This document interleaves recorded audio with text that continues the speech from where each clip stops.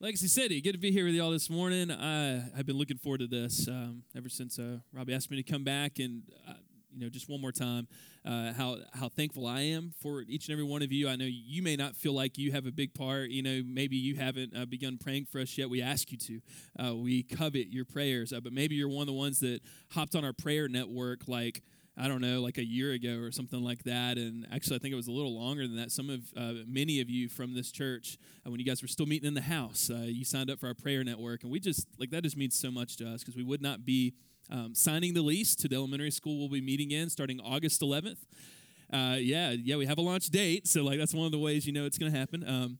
You set the date, and we're about 6 months out from that. We're signing the lease and launching this new group. And without your prayer, without the prayers of hundreds of others from all over the U.S. who are partnering with us, we would not be where we're at without prayer. So thank you for that.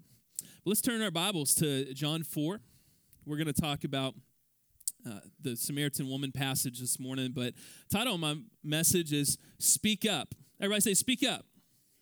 All right. I want to encourage you today to speak up, no matter what your personality type is, your Enneagram type, if you're into that stuff, your Myers-Briggs, whatever, no matter where you land, introvert, extrovert, quiet, shy, loud, proud, tell it like it is, whatever, wherever you fall in that, God gave you voice for a reason. He created everything that we see around us in the entire universe from his what? From his voice, his word. He spoke everything into creation. So words have creative and destructive power. But God showed us initially the God plan for words is that there would be creative power. And so you have a voice box, you have a mouth, you have a voice for a reason. And oftentimes if you will just give the Lord your heart in this, he will be your voice. It's the same thing with Moses, right? Moses said, Lord, I can't speak up. There's just all these issues, all these problems. And God reminded him, hey, it's me that created your mouth. Actually, I'm going to be the power. You think you're the power. That's why you're not speaking up right now. And that's why I fail to speak up in those moments, because I think it depends on me. It actually depends on God. And if we'll just trust him, then we will see that he'll move. And let me just give you this big idea this morning. If you just want to write this down, this is what I want you to leave with. This is like the ultimate big idea this morning, and it's this, that Jesus shows us, in John chapter 4, Jesus shows us the power of words in bringing the outcast into the family of God. Jesus shows us the power of words in bringing the outcast into the family of God, because that's what it's all about. It's all about the gospel. It's all about inviting those who are far from God to come to him, and those who are near God to go seek those who are far from God and bring them into the family of God. Amen? Lord, we just pray that this time will be yours. Again, God, thank you for moving already. Thank you for this worship team, for this entire church, and for the voices and the prayers. And Lord, we have prepared our hearts to look upon your word and just have you transform us by the renewal of our minds in your word. So God, would you do that now? Would you have your way, Holy Spirit, in this message time in Jesus' name? Amen. All right. Well, we're going to dive right in, but I want to start with this. Did you know some new research has been done? And it has been revealed that, just this year, that 2% of evangelical Christians invited someone to church last year. 2%. It's among different denominations, things like that. 2% invited someone to church. It is even less than that, the percentage. It's actually less than 1% that shared their faith with anyone last year in any kind of way, extensive or in a micro moment. And that's not meant to guilt anyone in here this morning or, take my Bible and just smack you over the head or anything like that. I'm not, that's not my job to convict this morning. It's the Holy Spirit's job, and he does a great job at it because he's Lord and God. And he speaks to our hearts, and he will. But I hope that can kind of wake us up this morning into this topic of speaking up and into seeing that that not only is that the case, but let me share one more stat with you. Brand new research from the Barna Group that does a lot of research and writes a lot of books on different things. Barna Group just came out with research that said that 50% of millennials, of the millennial generation, a lot's been written on them lately, 50% of the millennial generation, which will now become the largest generation in existence, they will replace the boomers very soon. 50% of millennials say that it is not a good idea to share your faith with anyone. And actually, it's a little worse than that. 50% of millennial Christians say that evangelism is not important. And furthermore, like I said, that we should not evangelize at all because it is cruel, intolerant, and hateful to tell someone else that their worldview is wrong. And so that's where we stand. That's where we stand in 2019. With half of the upcoming generation of leaders now in the church, the 20 and 30-somethings that will be the largest generation, now say that evangelism is not important. Now, I saw this in Starbucks the other day. I saw a young woman who is a seminary student at Candler Seminary at Emory University. She's graduating now. Again, I saw her a year ago. She's having a terrible day. I was able to pray with her, give her a gift card, just encourage her, in Christ. She shared some of her story with me. We saw her a year later, and we spoke for a moment.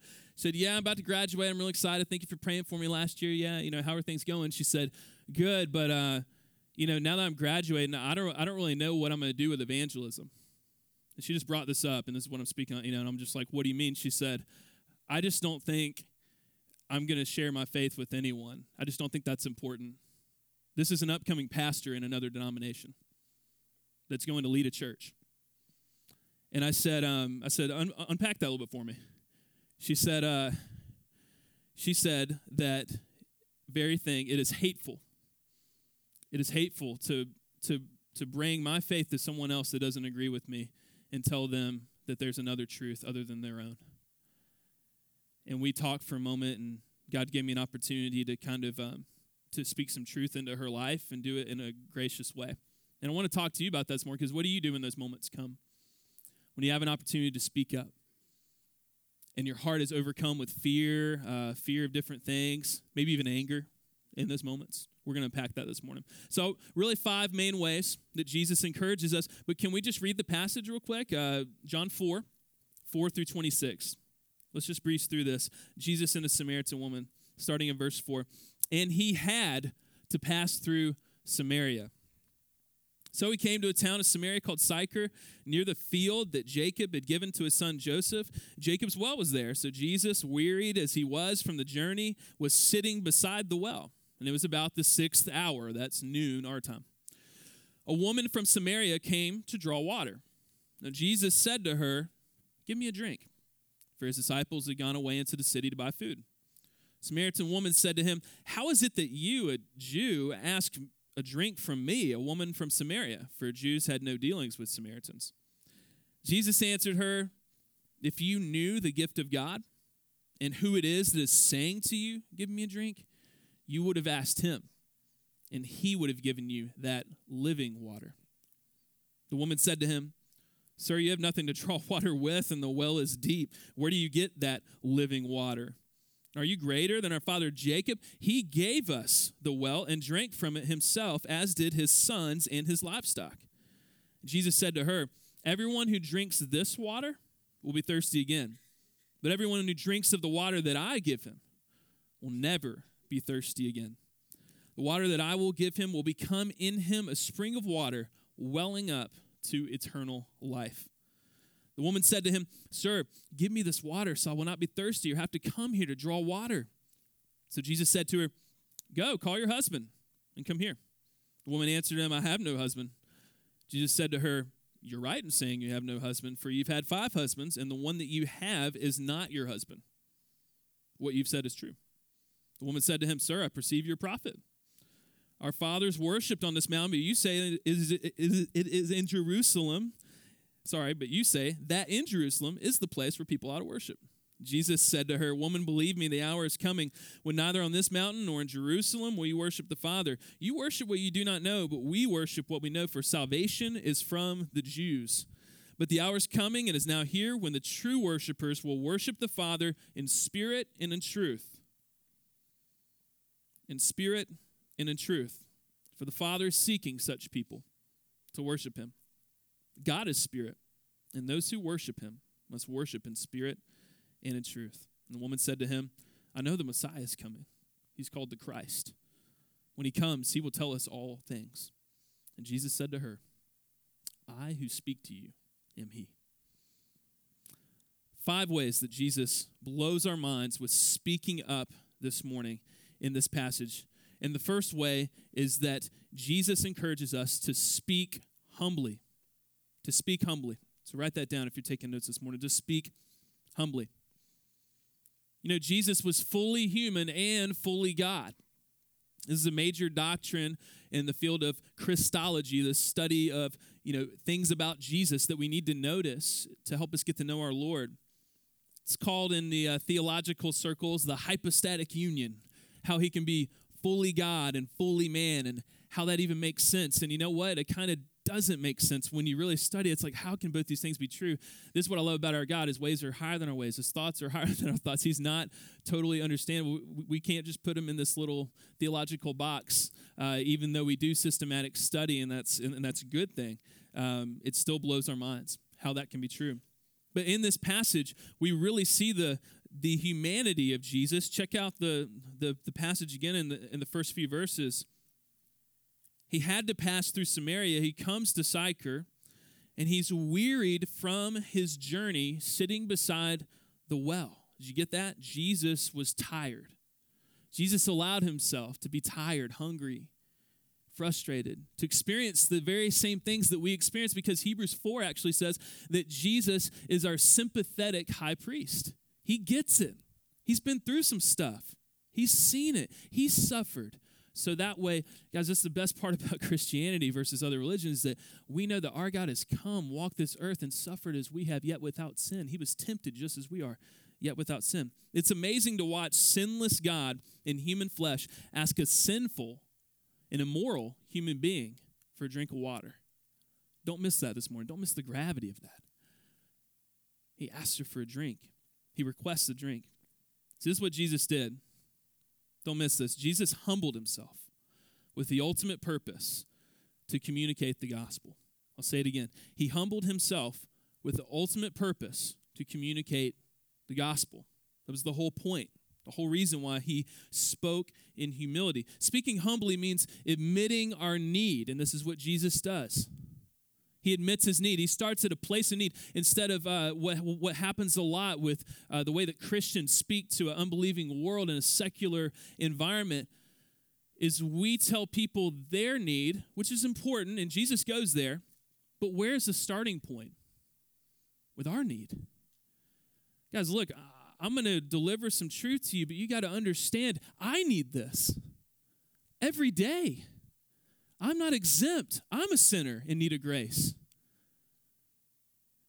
And this is where we start. We've got to start in a place of humility when speaking to our world. So admitting our need, even our weaknesses. People will often resonate more with your weaknesses than your strengths.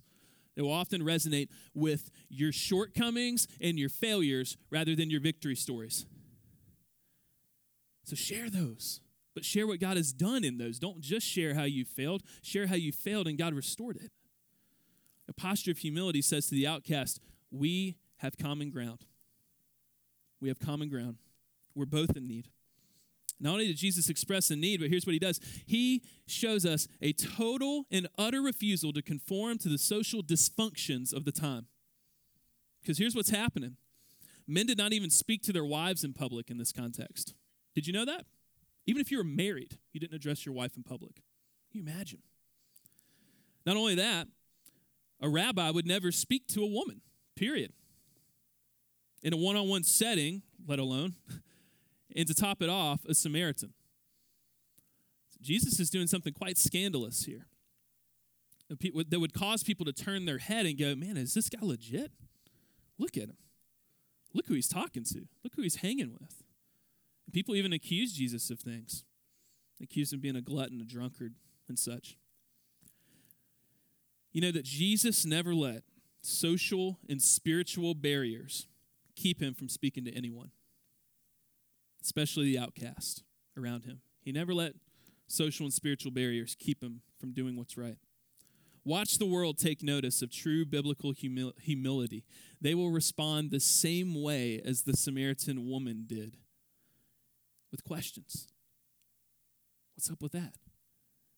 Why do you do that? And Jesus wasn't afraid of questions, and neither should we. We should never be hesitant to receive questions of all kind from a world who's curious about the why. And you're probably here this morning and you have some questions about Christianity. You are in the right place. You have come to a church in Greenwood, South Carolina that is not afraid of questions, because God is not afraid of your questions. And if you are a skeptic here this morning, if you're like, man, I'm still kind of skeptical about this whole resurrection thing, about these miracles, we're glad you're here. You've come to the right place. Gone are the days of the church shoving out questions and doubts and concerns, knowing that God is big enough to address them. Let's pursue those questions together. Because questions are best pursued in the context of community, never in the context of isolation in a closet with just you and Jesus and your Bible, and you'll figure it out. No, we need each other. The Holy Spirit works in us that way. The second way is to speak boldly. Everybody say, speak boldly. Say it boldly. Yeah, come on. All right, there we go. Speak boldly. Jesus preceded the conversation in humility, but quickly transfers to boldness. And this is what I love about Jesus, because he's not just this sheep-hugging, gentle, meek, and mild. You want to see Jesus, he's hugging sheep, with all these paintings. Jesus got crunk sometimes. He turned over some tables one time, started whipping people and stuff. I mean, it got kind of crazy. And this is only 2 chapters ago, by the way. So we've already kind of seen that side of Jesus. It's a bold move to bring up the fact that someone's missing the point, isn't it? And I don't know about you, but sometimes I get scared to do that. I talk to a lot of lost people in my community. I talk to a lot of people who are not affiliated with church, but not only that, who don't even remotely feel guilty about it, and have no more interest in going to church than I have interest in going to a Unicorns Anonymous meeting. That doesn't interest me at all. I don't even believe in unicorns. Why would I go to that? A relationship might get me there. If I had a friend that loved unicorns, I might go there. That might at least get me there. But they're not interested. It's a bold move to bring up the fact that someone's missing the point. So the woman doesn't even understand the spiritual nature of her need, nor does she understand the gift that Jesus is talking about, nor does she understand who Jesus truly is, his identity. See, she's stuck in the physical. Jesus is trying to get her to the spiritual. Do you see that in the conversation? He's like, dude, you didn't even show up with a bucket? For real? You need a rope? You need some equipment, man. Like, do you not know how this works? Do you even know who Jacob is? Like, he's pretty great. Are you greater than? I mean, guys, when you look at these questions, they're pretty condescending. She's just like, who is this guy? What is he doing? And many people today around us in our work, at the coffee shop, at Walmart, wherever you find yourself, have the exact same struggles. And even in church, it's possible, like I said, that some of you have those same misunderstandings. Not understanding your true spiritual need yet. Let me tell you, everybody in here has real physical needs, real spiritual needs. And I pray that you leave here realizing what those needs are, and not only what they are, but how they can be met. And it comes from seeing who Jesus truly is and what he's done. But the biggest story in our Decatur journey so far is the story of Rudy. I know not all of you have heard that story this morning, but it started with a question.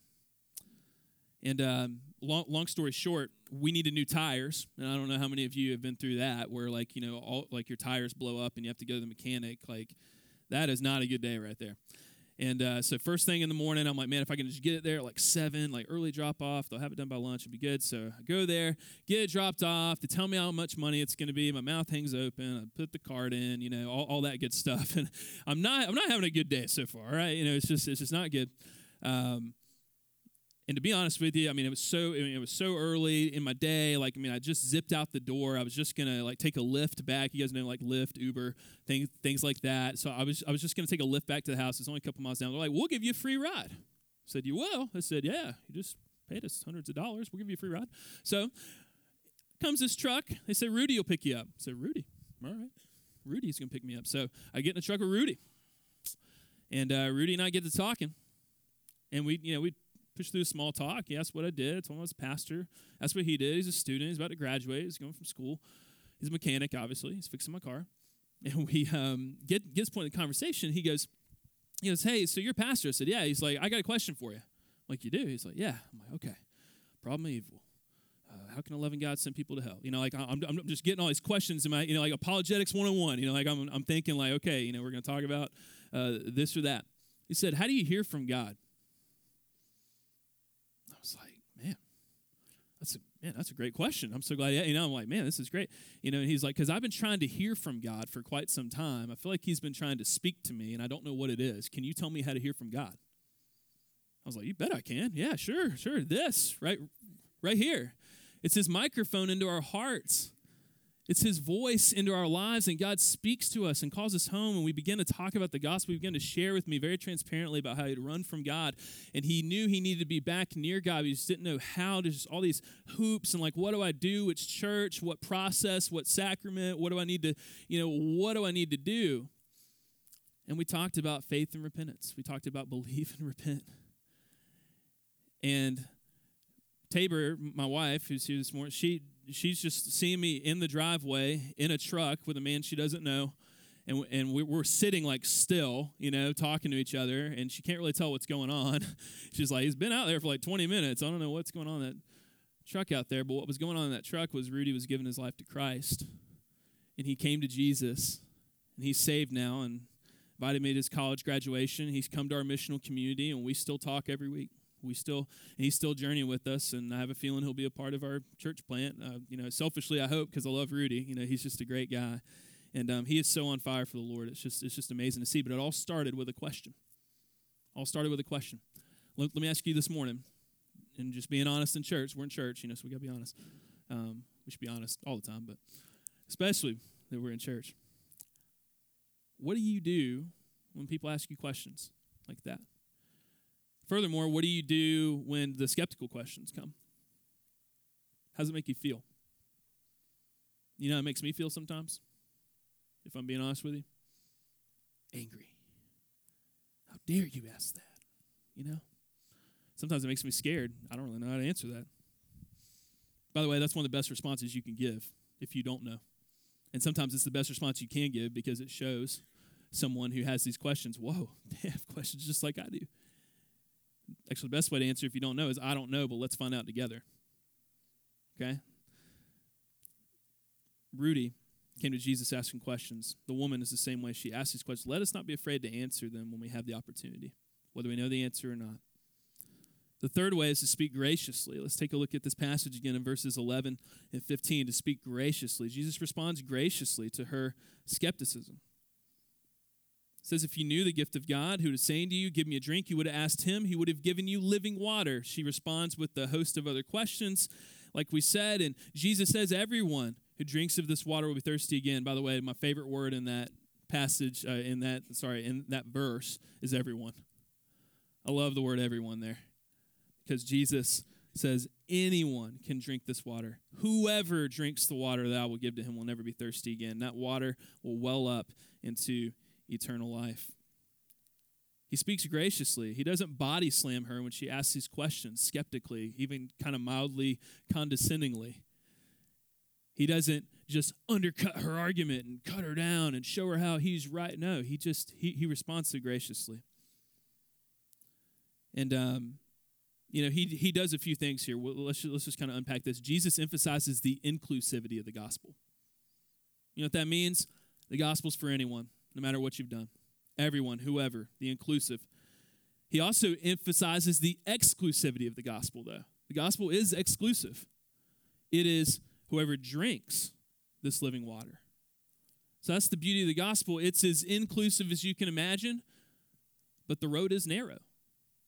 Jesus said in John 14, later on in the same book, I am the way, the truth, and the life.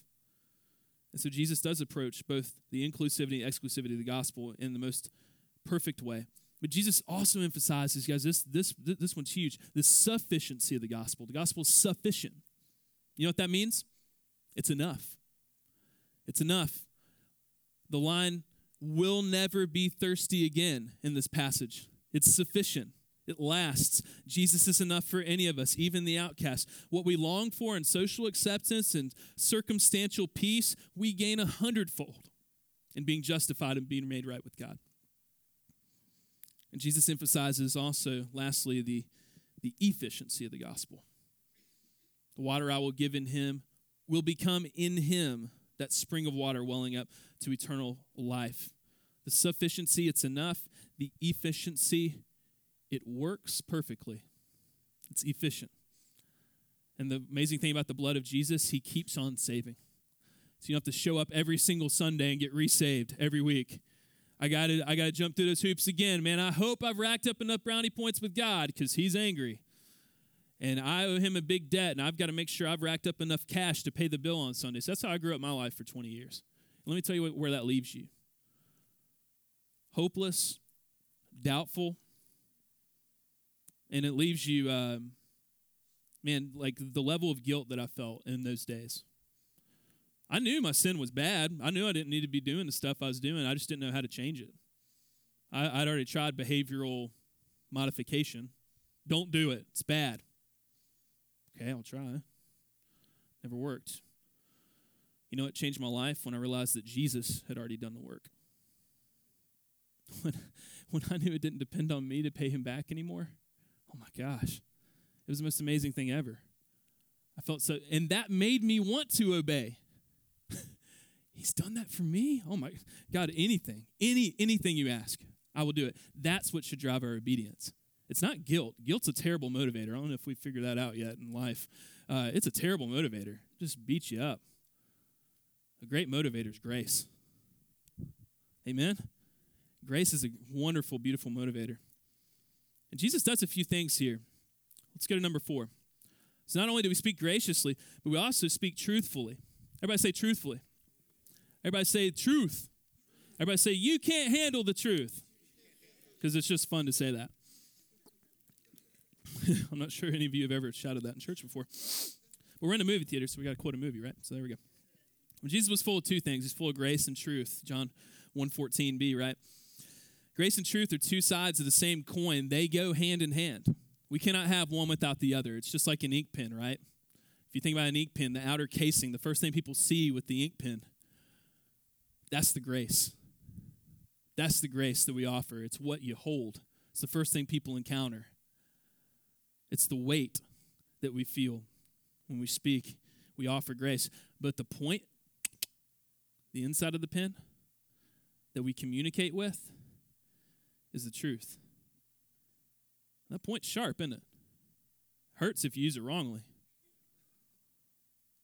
You can't communicate without it. You take the truth out of that pen, it's just plastic. It's fake. Grace and truth, and Jesus speaks truthfully. He spoke plainly about sin, which is massively unpopular nowadays. 16 through 18, check it out. Go call your husband. Come here. The woman answers him, I have no husband. Said to her, you're right, saying you have no husband, for you've actually had 5 husbands. And the one you have now is not even your husband. What you say is true. This is a pretty intense part of the conversation. And when we speak up, when we love others enough to tell them the truth, there will be a tension point.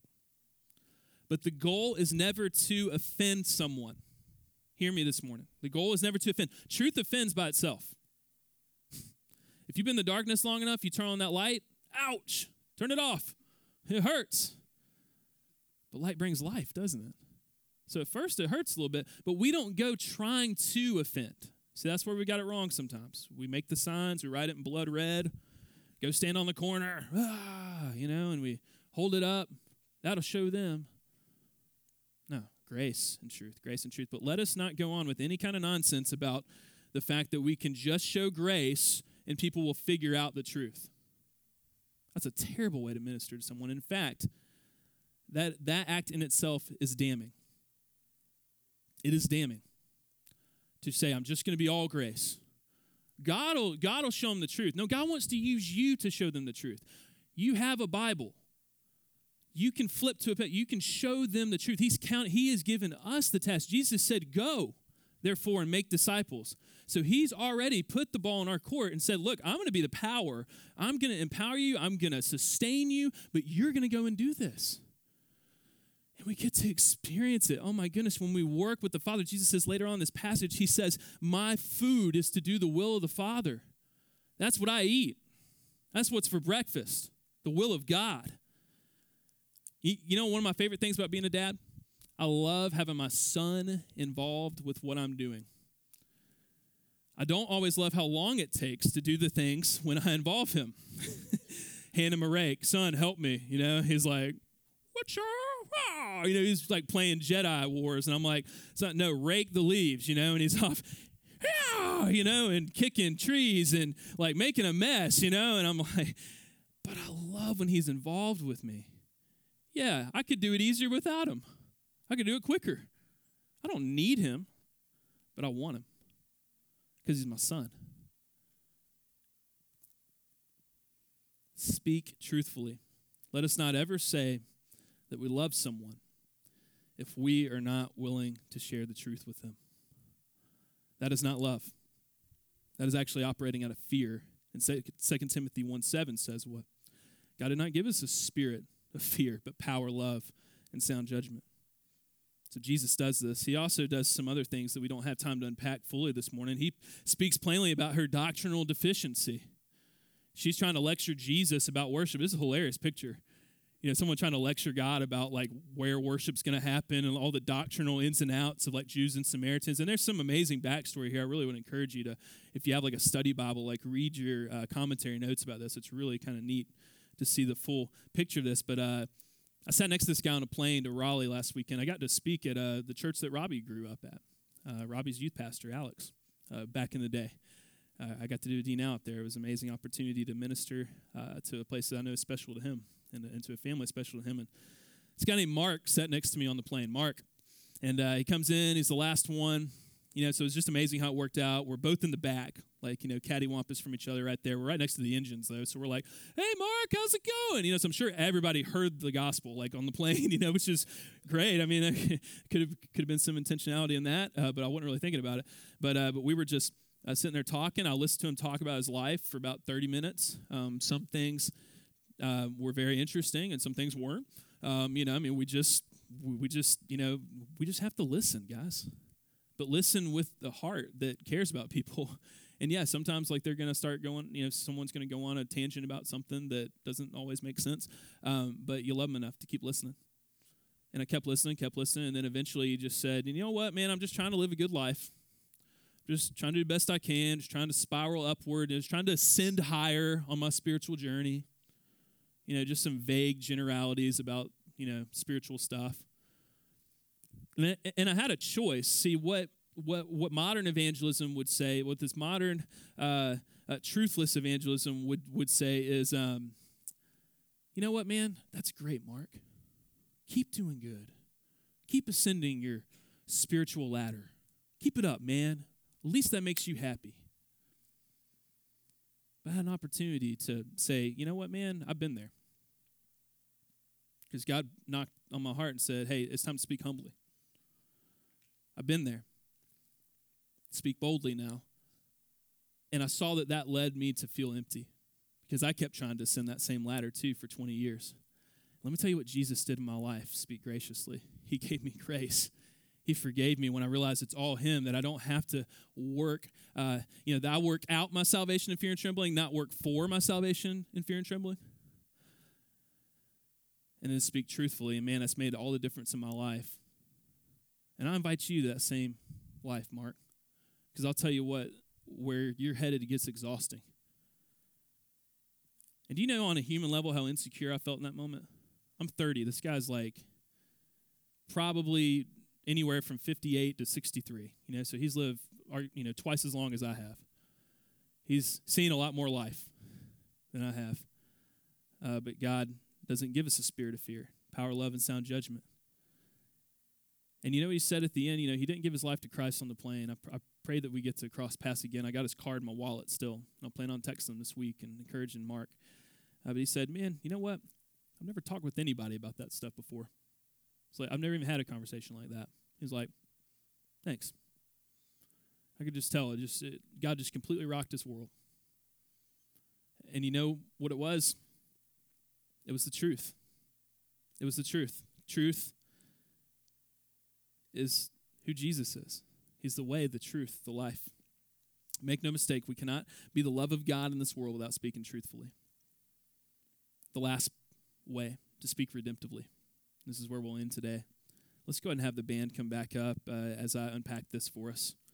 This is all about the gospel. Guys, the woman believes. Spoiler alert, end of the story, because we didn't cover the whole passage today, but she believes. She repents. And you know what? More people get saved because she got saved.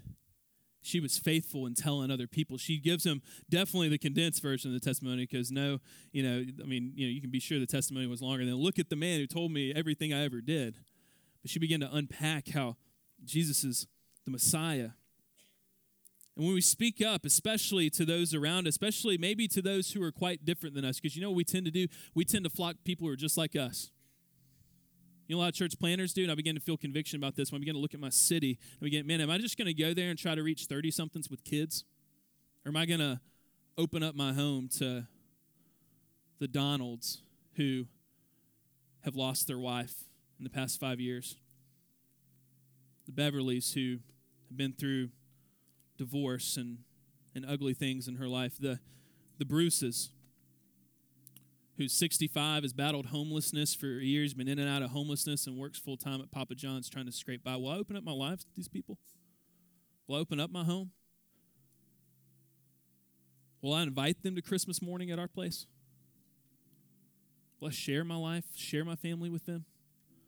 See, God wants to use you to speak redemptively to someone's life. You know what redemptively means? It means full of redemption. It means to take what's wrong and make it right, to take what's broken and make it whole, because that's what God does. Day in and day out, he does not sleep. Amen? Tirelessly works at this gospel of redemption. He's doing the work. The word does the work, and it's our responsibility to share the word. And did the woman give a theological seminar on how Samaritans have been worshiping on the rock? No, she told her story to people. God wants you to tell your story to someone this week, Christian in the room. But if you're not a Christian, you're here, or if you don't know where you stand with God, can I just tell you that there is hope in this place? And I'd love to invite you to a time this morning where you can actually pray this prayer right where you sit. Can we just bow our heads and close our eyes real quick? And if you need to get things right with God this morning, I want to invite you to a prayer that basically does 3 simple things. You confess to God that you have sinned before him, that there are commandments that he's told us things to do and to not do, and we have broken, if we've even broken one, we've broken them all, and we stand before God separated from him because of sin. And so we just tell him, God, I'm a sinner. I realize I'm broken. And the second thing is, God, I want to be made whole. Would you forgive me of my sin? And the third thing is this, that we say, I turn away from my sin and I pursue you, the Lord of my life, Jesus. And not only that, but I believe that you died on the cross for my sins. So let me just lead you through that prayer. If that's you, if you need to pray to God this morning, and if you need to give your life and heart to Jesus, then let me lead you through this prayer. Say, Lord God, I know that I'm a sinner.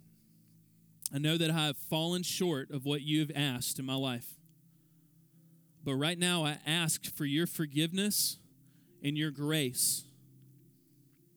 And I believe that when you died on the cross, you paid for my sin. And I thank you for that. I also believe that you rose again from the dead. And that you did that to show that you are who you are. That you are God. I turn from my sin and I live your way now. Not my own way, but your way. Help me have the faith to believe. In Jesus' name, I pray.